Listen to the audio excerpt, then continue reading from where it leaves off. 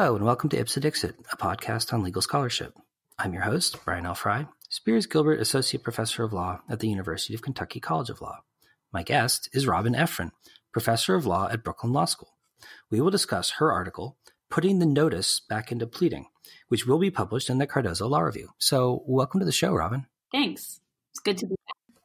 Yeah, it's great to have you on. This is a really fun, interesting, and I think provocative civil procedure paper, which isn't always a set of words that go together necessarily. But to tee up what makes this paper so interesting for listeners who may not be civil procedure aficionados like you in particular, and me to a somewhat lesser degree, I wonder if you could start by just explaining to listeners exactly what pleading is. Like when we talk about pleading, what do we mean? So pleading is how we start off a lawsuit because as my civil procedure professor always said, you can't just run into court and say, bad things are happening. You have to say, here's what went wrong and here's why I am entitled to relief as a matter of law. And so that thing that you do is called pleading. And throughout legal history, particularly Anglo-American legal history, there has been a question of what should pleading be? What form should it take? What should the standard be for whether you have said enough every once in a while, whether you have said too much? But that's what pleading is. Mm-hmm. Well, so the sort of 20th century and maybe even current kind of formulation of how we describe pleading is what's known as notice pleading. So what exactly is notice pleading, and what does it require a plaintiff to do or to plead in order to bring an action and to survive a motion to dismiss? So notice pleading is the idea that the sufficiency of a complaint, in other words, whether it's enough for the lawsuit to go forward, is whether it conveys enough notice to the defendant about the legal and factual claims that the plaintiff is making. So in other words, does it communicate enough information to the defendant so that the defendant can start preparing to mount a defense? There's other things that go into pleading as well that theoretically connect to that notice idea. So we don't talk about them very much. But for example, where is the lawsuit happening? And when do you have to show up, right? Those are some pieces of basic information that we like to have conveyed in a pleading. Now, part of what I was investigating in this article is what is notice pleading, right? This is a name that I certainly grew up with as a law student and a scholar, and it's a term that we've all been very comfortable with, right? This idea, well, what is notice pleading? That's the standard for pleading that we've had in the second half of the 20th century. And then there is this question about whether notice pleading has gone away in the last 10 or so years. But I really started to question, do we know what notice pleading is? Like, where did that name come from? How long have we been using it? And what do people really mean when they talk about notice pleading? So part of what I'm talking about in this article is that what is given as the standard definition of notice pleading isn't necessarily wrong, but I do think that it is a little bit more of a label or almost an empty vessel than it is an actual concept, right? There's plenty of other concepts in the law that, might be deeply contested or difficult, but I think have a little bit more content to them than notice pleading. So that's sort of where I was going with this. Mm-hmm. Well, so maybe a way of understanding that then is to kind of ask why courts adopted notice pleading in the first place, or what came to be known as notice pleading. Like what kind of pleadings preceded notice pleading, and what problems, if any, was notice pleading intended to solve? So going back into the history, there were several different pleading regimes that existed in the 19th and the early 20th century. So I won't kind of divert by getting into the details of the different ones because they were not uniform. But the thing that they all had in common was that they were very complicated and quite arcane. And it was very easy to sort of fall into these traps where if you didn't kind of conform to these very technical niceties, then your whole lawsuit would die. And so the problem that notice pleading, or I should say modern federal pleading, was meant to solve was this idea that we should just let people start their lawsuits in, almost what we might think of now as a more natural language way of expressing what went wrong, right? Tell me what you think happened and why you think you have a legal claim for relief, right? So it was meant to liberalize pleading, to open up pleading. And the two goals, I want to be clear that the two goals are kind of conflated, but I think are distinct, right? The idea of opening up pleading was the idea that not enough meritorious claims were getting into court, right? That we weren't letting enough people in, and that people who had genuine disputes with a legal claim for relief weren't getting access to courts. The second problem was that the hyper-technicality of pleading was slowing things down and was just sort of generally unfair, right? And you can see why they're very related and why people tend to kind of talk about them in one breath, but they're not actually the same thing, right? So you could be concerned about getting rid of the hyper-technicalities of pleading, but still want to rein in the number of lawsuits that make it to the courthouse door. It's like, no, we still want to be very, very skeptical about how many lawsuits go forward because they are very time consuming and expensive. So those are two different things, but that was what pleading was meant to solve.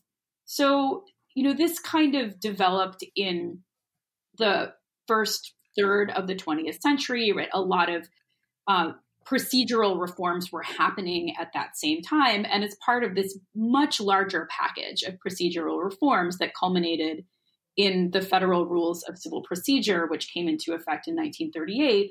A big one was a new pleading standard. Now, interestingly, right, and this is part of what I don't know if uncovered is the right word, because it's not like this was hidden. It's just not a lot of people talked about this. People didn't call it notice pleading at the time. So the term notice pleading had been used in some scholarly circles in the first part of the 20th century. But particularly Charles Clark, who was one of the drafters of the federal rules, he doesn't call it notice pleading.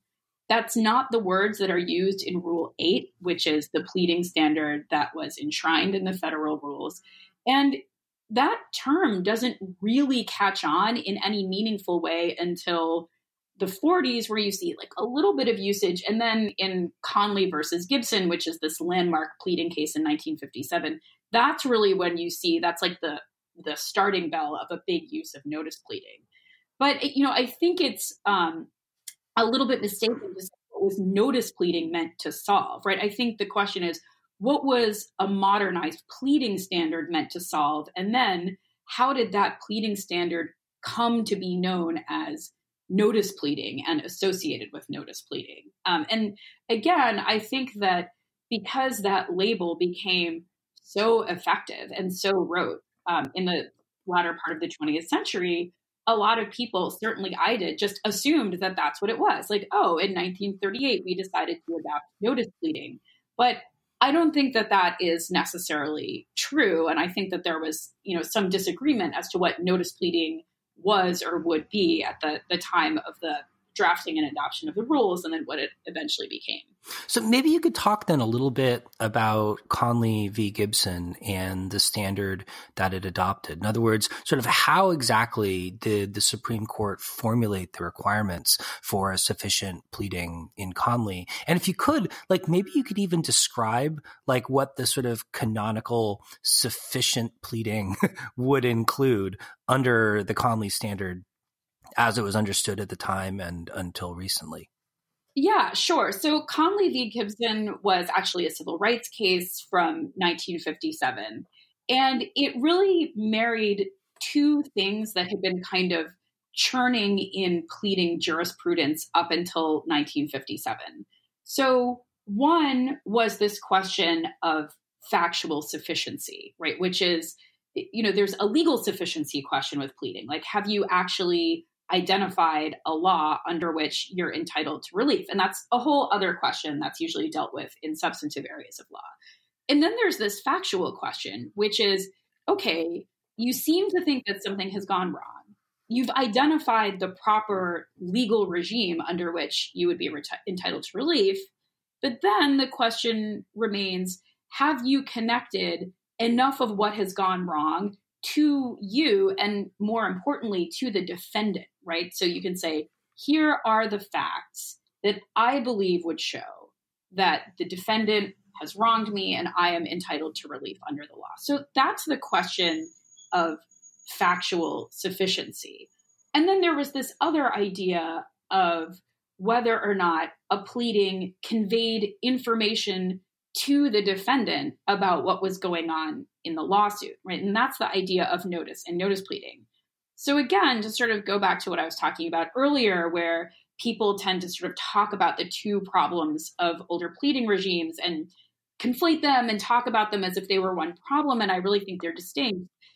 Here again, you see that those are not exactly the same idea. So the question of whether or not the plaintiff has facts that would show enough, right, if proven that they're entitled to relief, is not the same question of whether or not the plaintiff has been able to communicate to the defendant enough of what's going on so that the defendant can start to mount a defense. So, one example of where those things diverge is that often the plaintiff is in possession of a lot less information than the defendant. So the plaintiff might not need to convey a whole lot of information to the defendant in order to put the defendant on notice. But we still might want this factual sufficiency bar, right? It might be that even though the defendant knows what's going on at a certain level, that we want the plaintiff to be able to make a more public declaration, to the court that they, in fact, are in control of enough information that shows something, right? So those are two different things.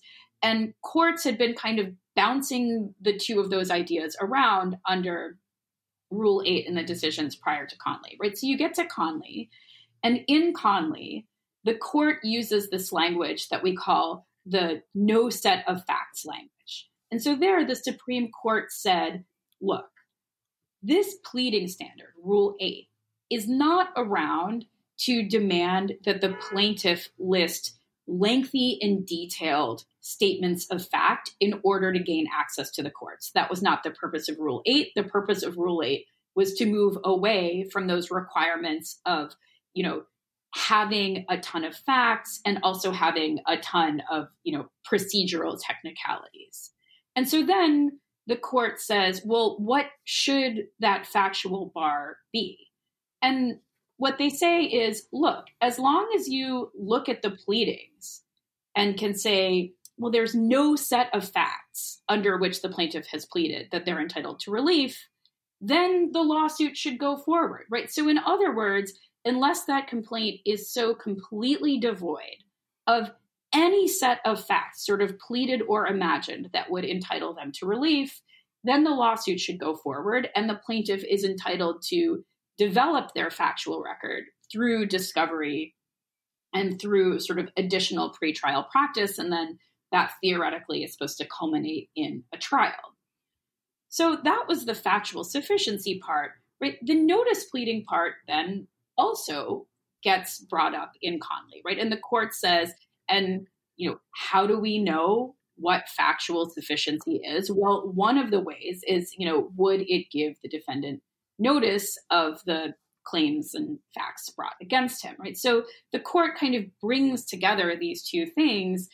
In Conley, the court is not at all clear that notice and factual sufficiency might be two different things, right? And so, notice is just sort of used as this shorthand for what factual sufficiency would be. And that language was available because it had been kind of percolating up through first academic scholarship in the teens and 20s and 30s, and then through kind of a handful of decisions in the 40s. What's interesting is that some of those decisions, first in the lower courts, and then in Conley itself, is that by the time you get to Conley, courts are already talking about notice pleading as if it's this well-established concept that everyone is using and talking about. But, when I went back and read all of the published decisions, it was very few. Like, it's this really strange story where people just started talking about notice pleading as if it were a thing in the 1950s. And in fact, right, that was really kind of jump-started in the 50s. It was definitely there. It was definitely floating around.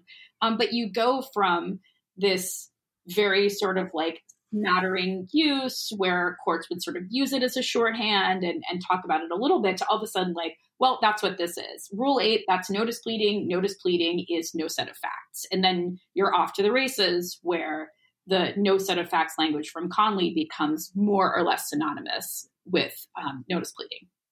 So my sense is that the post-Conley controversies over pleading standards were primarily focused on the sufficiency of the facts in a complaint and whether those were sufficient to survive a motion to dismiss. And like, I guess as I understand it, initially we sort of had like Leatherman and Sverkovitz sort of pushing toward liberality in pleading standards. But then more recently, as you alluded to earlier, in Twombly and Iqbal, we have the Supreme Court sort of pushing back and expecting more factual pleading for the sufficiency bar to be met. I wonder if you could just briefly reflect on that controversy and sort of what values it implicates, because I think it's a really interesting back and forth, and I want to distinguish it, as you already have, from the concept of notice. And I think a better understanding of what's really at stake might be helpful for listeners.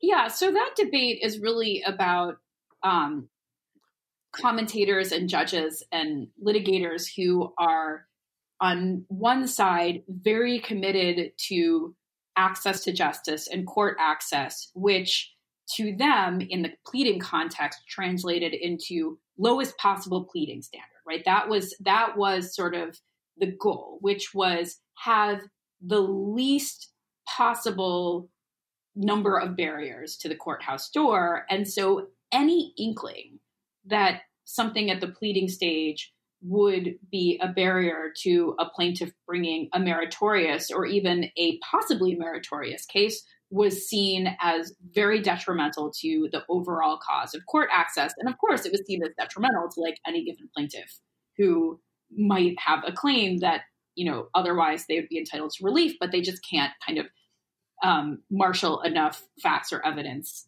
at the pleading stage. On the other hand, you had people who were very concerned and committed to the idea that litigation is very expensive to all parties involved, that the court system is a public system that is not free, right? We spend a lot of money running our federal and state courts, and that once cases get in the courthouse door, then the costs really ramp up, right? And then the concern there was that if you had the lowest possible pleading standard, that plaintiffs would just sort of come in with, you know, a bare shred of a whisper of something that might have gone wrong. Now they've gotten a toehold in the court system. They have access to all sorts of pretrial procedures that include mainly discovery. And the concern was either that meritorious but low value cases would just be so resource intensive as to essentially be not worth it. Or sort of more commonly, this idea that plaintiffs could exact such high pretrial costs against defendants that the defendants would sooner settle the case than go through pretrial litigation. So certainly in Twombly, you see that cost, right? That resource argument is huge, right? Twombly is the major case that ended notice pleading, supposedly, and ushered in plausibility pleading. It was a big antitrust class action, right? And the court's concern there, whether they were right about this or not, right? The concern was that discovery in this massive antitrust action was going to be so overwhelmingly expensive that the defendants would just settle, and we would never really know whether the plaintiffs actually had any meat on the bones of their complaints, right? So that's what's at stake there, is like court access versus resources and efficiency, and what are sometimes known as strike suits, or kind of leveraging defendants into settling cases that would not otherwise be settled.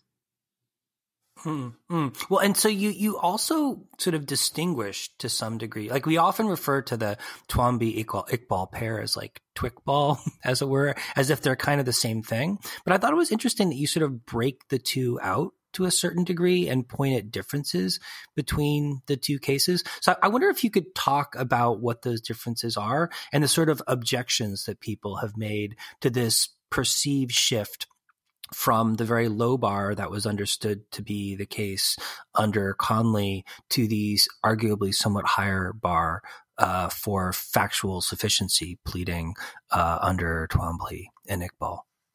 Yeah. So, I mean, I should just start off by saying I am definitely not the first person to treat the cases differently and look at them separately. But I will talk about the very specific way in which I treated them separately in this paper, which is to say, you know, I had given this kind of long history of why I think notice pleading had been kind of an empty vessel, and that the word notice was just associated with minimalism, right? It had become a synonym not for actually giving notice to the defendant, but instead it had become a synonym for lowest possible bar to federal court entry. And so the way that I treat Twombly and Iqbal differently is that when I look at Twombly, there the court is still using notice pleading language. And so the shift in Twombly is that instead of the no set of facts language, right, the court is very explicit. They say we are, you know, getting rid of no set of facts. Instead, the plaintiff has to bring forth enough facts to show that they are plausibly entitled to relief, right? And what plausibly means, that's a whole other can of worms. I and like every other civil procedure scholar has written on that elsewhere. But importantly, notice pleading gives real cover to the court here, because it allows Justice Souter, who's the author of Twombly, to say, I'm not making a big revolution here. I'm not doing any sort of change to Rule 8 or change to the standard. I'm just telling you what notice pleading really is. And so remember, I was talking before about how in Conley, the no set of facts language and the notice idea were just kind of mashed together, right? And there wasn't a lot of distinction about why you were talking about notice versus why you were talking about no set of facts. And that was kind of picked up by the courts over the years. And so Justice Souter, like very cleverly, realizes that notice pleading is the key to continuity with the past, right? That we're not reimagining pleading, that this is just completely consonant with all of the precedent and law that has come before. And so, you know, he can have it both ways. He can say, like, the old standard, the no set of facts standard, that was not a good one. It wasn't working. It's bad for all sorts of reasons. Here's why we're retiring it in favor of plausibility. And then at the same time say, but this is what it always was. It was always about notice and notice pleading, even though, as I argue, no one actually made a meaningful investigation about what real notice pleading would be. So that's Twombly. Then you get to Iqbal, which comes a couple years later, and that's basically a case that sort of solidified and refined plausibility pleading. It answered a few questions like, yes, this applies to everything and not just antitrust cases. And there are some other differences as well. But for me, a key difference is that there's no mention of notice at all in the majority opinion in Iqbal. It's just gone, right? So Twombly, we see notice pleading used as this key to continuity with the past and the establishment of plausibility pleading. Well, once you have plausibility pleading, now the court can just go forward with this, and it's only plausibility pleading. The only person to talk about notice pleading in Iqbal is Justice Souter, who writes a dissent, right? And he says, no, this isn't what I meant. I meant it to be so much narrower than that. And he uses notice pleading to at least try to explain why he thinks that, you know, the cat got out of the bag with Twombly, and this is not what he meant at all for that to happen. Now, interestingly, after Twombly and Iqbal, lower courts didn't just stop using the moniker notice pleading. It's gone way down. And a lot of the times that you see it used is by courts explaining that's not what we do anymore. But some courts still use it, right? Some courts are still kind of in the Twombly world of here's what notice pleading means now. And notice pleading now means plausibility pleading, as opposed to before when notice pleading meant no set of facts under Conley. Well, so do you think that in a way, like disaggregating or more explicitly distinguishing between this kind of historically dominant concept of factual sufficiency in pleading as compared to notice and the due process values associated with notice in pleading might produce a sort of clearer or maybe even kind of different set of principles for thinking about the relationship that we're troubled with here, or the way that courts ought to think about the sufficiency of a pleading?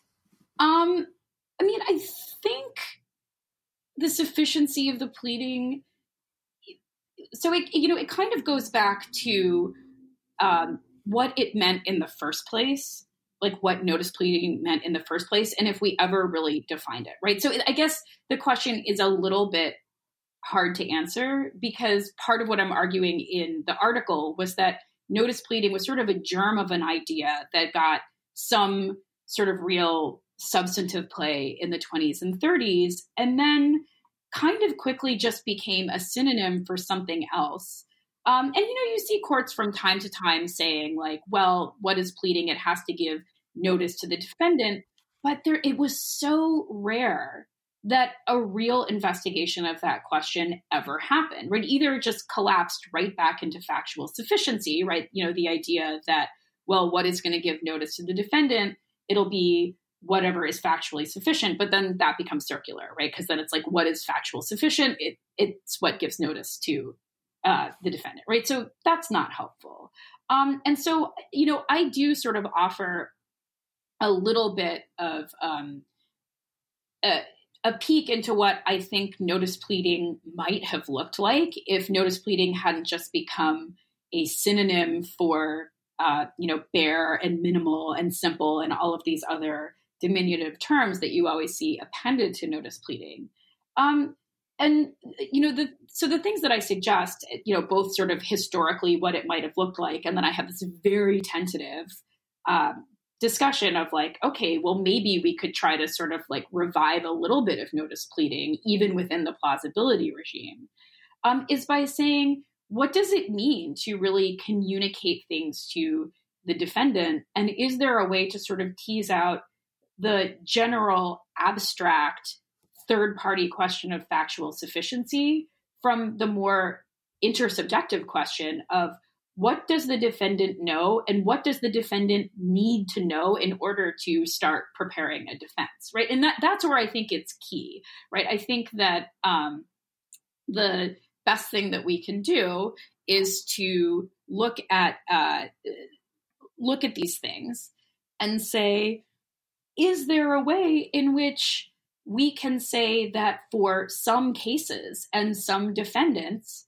that they don't need as much information communicated to them as other cases and other defendants. So like one of the sticking points after Twombly and Iqbal has been this real concern that there are certain classes of cases that are going to be extremely problematic for plaintiffs. So things like employment discrimination cases or conspiracy cases, again, like antitrust type of claims, where the whole idea is that the defendant has been doing something kind of nefarious and bad, but not in a way that is entirely visible to the plaintiff, right? The plaintiff sort of has a general sense and a really good hunch that something has gone wrong, and that thing that has gone wrong is unlawful, right? So, for example, discrimination on the basis of race.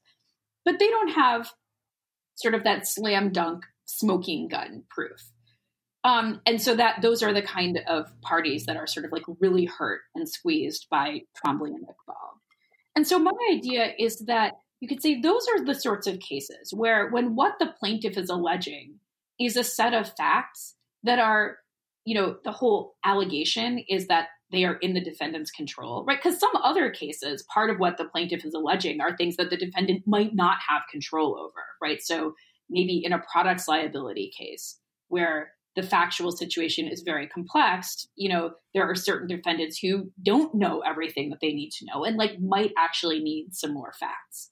So here you could say, these are cases where notice pleading is helpful. What does the defendant need to know about what the plaintiff is alleging in order to mount their defense, right? And so for me to say, well, what the defendant needs to know is what the defendant already knows or doesn't know, that's not notice pleading. That's something else. And if we want that something else to be there, that's a different argument. If what we're saying is that we just want to have a real clampdown on those sorts of conspiracy or civil rights cases where plaintiffs don't always come armed with a lot of proof, that's not a position that I am super fond of, because I am a lefty liberal and I like the idea of open court access. But that's a policy decision that we have to make, right? But to call that notice pleading, I think is just fictional, right? You're not putting the defendant on any better or worse notice by requiring the plaintiff to allege information that is allegedly in the defendant's possession or in the defendant's knowledge. So that's kind of where I see it playing out. Yeah. So in closing, Robin, I wonder if you could reflect a little bit on what a pleading regime would look like if we really started taking the concept of notice more seriously. Because I like this observation that it's in many cases, the defendant does know what the nature of the complaint is, even if the plaintiff hasn't pleaded that much in the way of facts. And I wonder if potentially it might result in something similar to the sort of regime that Justice Stevens actually described in Twombly, with sort of certain kinds of limited discovery to mitigate the policy concerns while recognizing that the underlying complaint seems to state something that if true, would justify relief. Yeah, so I have this idea sketched out, very, very lightly, that the way forward is to focus on three distinct principles, and that would help us sort of construct a regime that would be a true notice regime. So the first one is what I call the specification of the pleading audience. And that's kind of what I was talking to you about in the last answer, right? The idea that if we're really concerned about notice, then we need to really think about what is being communicated to the defendant and really separate that idea out from the question of whether or not the plaintiff has enough facts that we think it is okay for that plaintiff to go forward, because those are two separate questions. The second principle would be, for me, recognizing what I think is the centrality of legal sufficiency. Because one of the things that I think happened was that when we were in the Conley regime, in which I sort of personally think it was a strategic error for the plaintiff's bar and the sort of general court access community to kind of cling to the lowest possible pleading standard, this no set of facts standard, as, any deviation from that is just going to be, a disaster in the end of court access. I think that just sort of really paved the way for what I see as, some strawman arguments that came up in Twombly and in some of the other lower court cases that were kind of paving the way for what happened in Twombly. And so what happened was that when we set the bar so low for factual sufficiency for so many years, I think we deprived ourselves of the opportunity to talk meaningfully about a factual sufficiency standard that might make sense. And also in doing so, losing sight of the centrality of legal sufficiency, right? Because going back all the way to the beginning of the interview here, a big part of pleading is making sure that somebody has the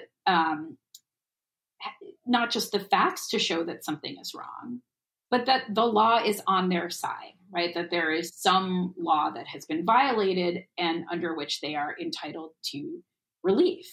And so I think that one of the things that notice pleading can do is reorient things towards legal sufficiency. And again, that plays into the idea of notice, because often when it comes to facts, we might be less concerned about factually what the defendant knows or doesn't know, and more concerned about whether the defendant understands the connection between what the plaintiff is alleging and the underlying law, right? And so I think that it's not that legal sufficiency has been ignored entirely, right? There are, just reams of motion to dismiss decisions that are entirely based on legal sufficiency.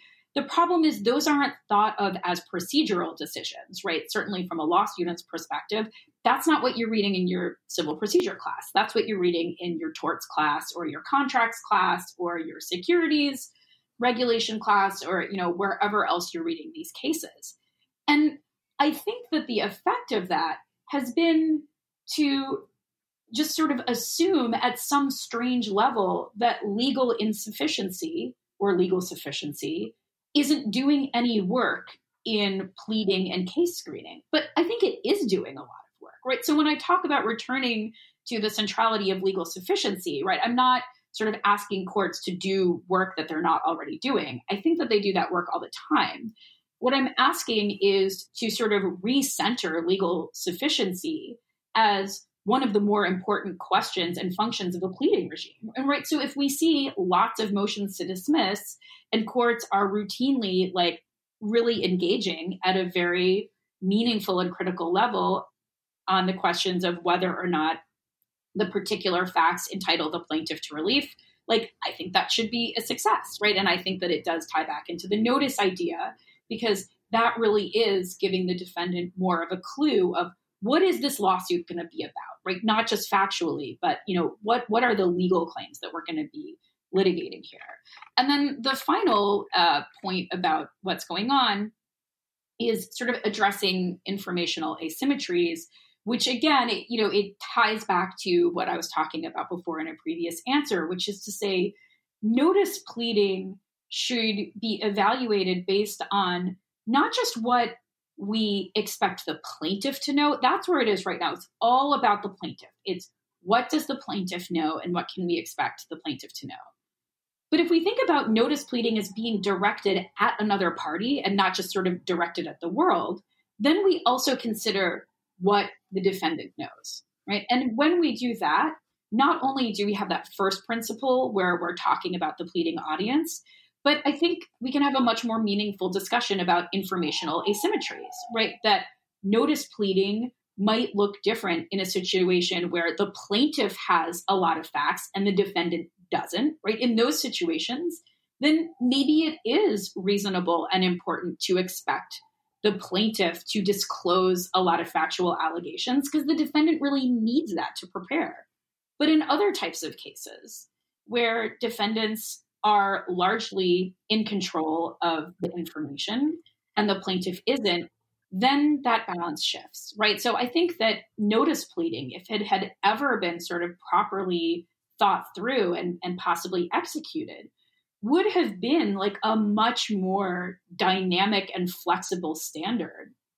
And I think it might have been one where we wouldn't have seen, this retrenchment into the various sort of, for lack of a better word, liberal and conservative corners that the bench and bar kind of found themselves by the end of the Conley era. So that's kind of what I would look at going forward. Awesome. Well, thanks so much, Robin. This is a really fascinating and rich investigation of pleading standards and sort of how they work conceptually. And I anticipate we're going to be hearing more from you on this subject in the near future. Yeah, if I could just say sort of one last word, because something that didn't come up in the interview at all, but I think is also important, is that I have a whole other argument that runs through this article. It's definitely, the B story, but is elevated to the A story in my other scholarship, which is that I don't think it was particularly good for notice either, what happened, right? I think that when we tied notice to this idea of the lowest common denominator and insisted that notice was essentially a synonym for fair and simple and minimal, that contributed to a whole other procedural story that was taking place over the second half of the 20th century, where notice itself, and this is completely outside of pleading, this is, the idea of service of process or notice and class actions, all those other things, that notice has not gotten as much attention as it should and it might. And so I sort of blame Conley for that development as well. And so, stay tuned for the notice side of things and not just the pleading side of things. It'll be the sequel to this episode.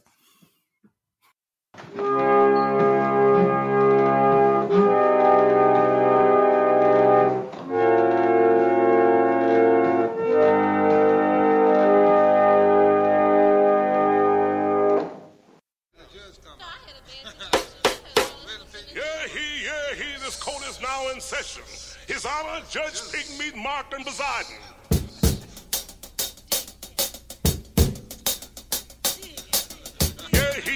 He, the coat of swings, is just about ready to do that thing. I don't want no tears, I don't want no lies. Above all, I don't want no alibis. This judge is hip, and that ain't all. He'll give you time if you're big or small. Fall in line or this coat is neat.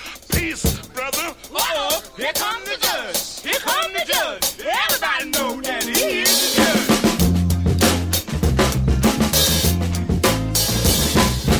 Everybody, near and far, I'm going to Paris to stop this war.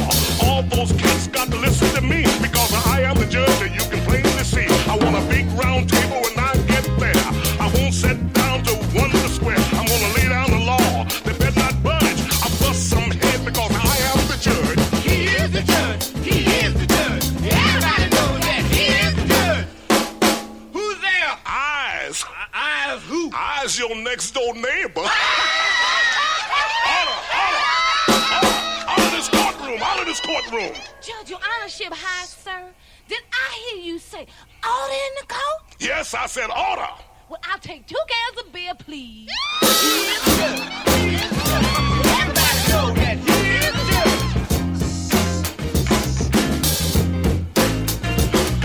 I had a chat with Ho Chi Minh. Sip rice wine and chase with gin.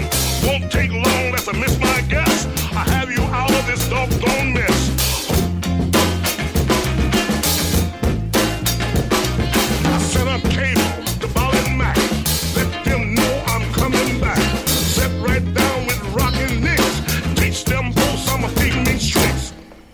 Judge, Your Honor, Pigmeat, sir. Don't you remember me? No, who are you, boy? Well, I'm the fella that introduced you to your wife. To my wife? Yeah. Life, you son of a gun, you. Come November election time, you vote your way and I vote mine. Case is a tie and the money gets spent. Vote for Pigmeat Martin President. I am the judge. I am the judge. Everybody knows that I am the judge. I am the judge. I am the judge. Everybody knows that he is the judge. Now, everybody know I am the judge.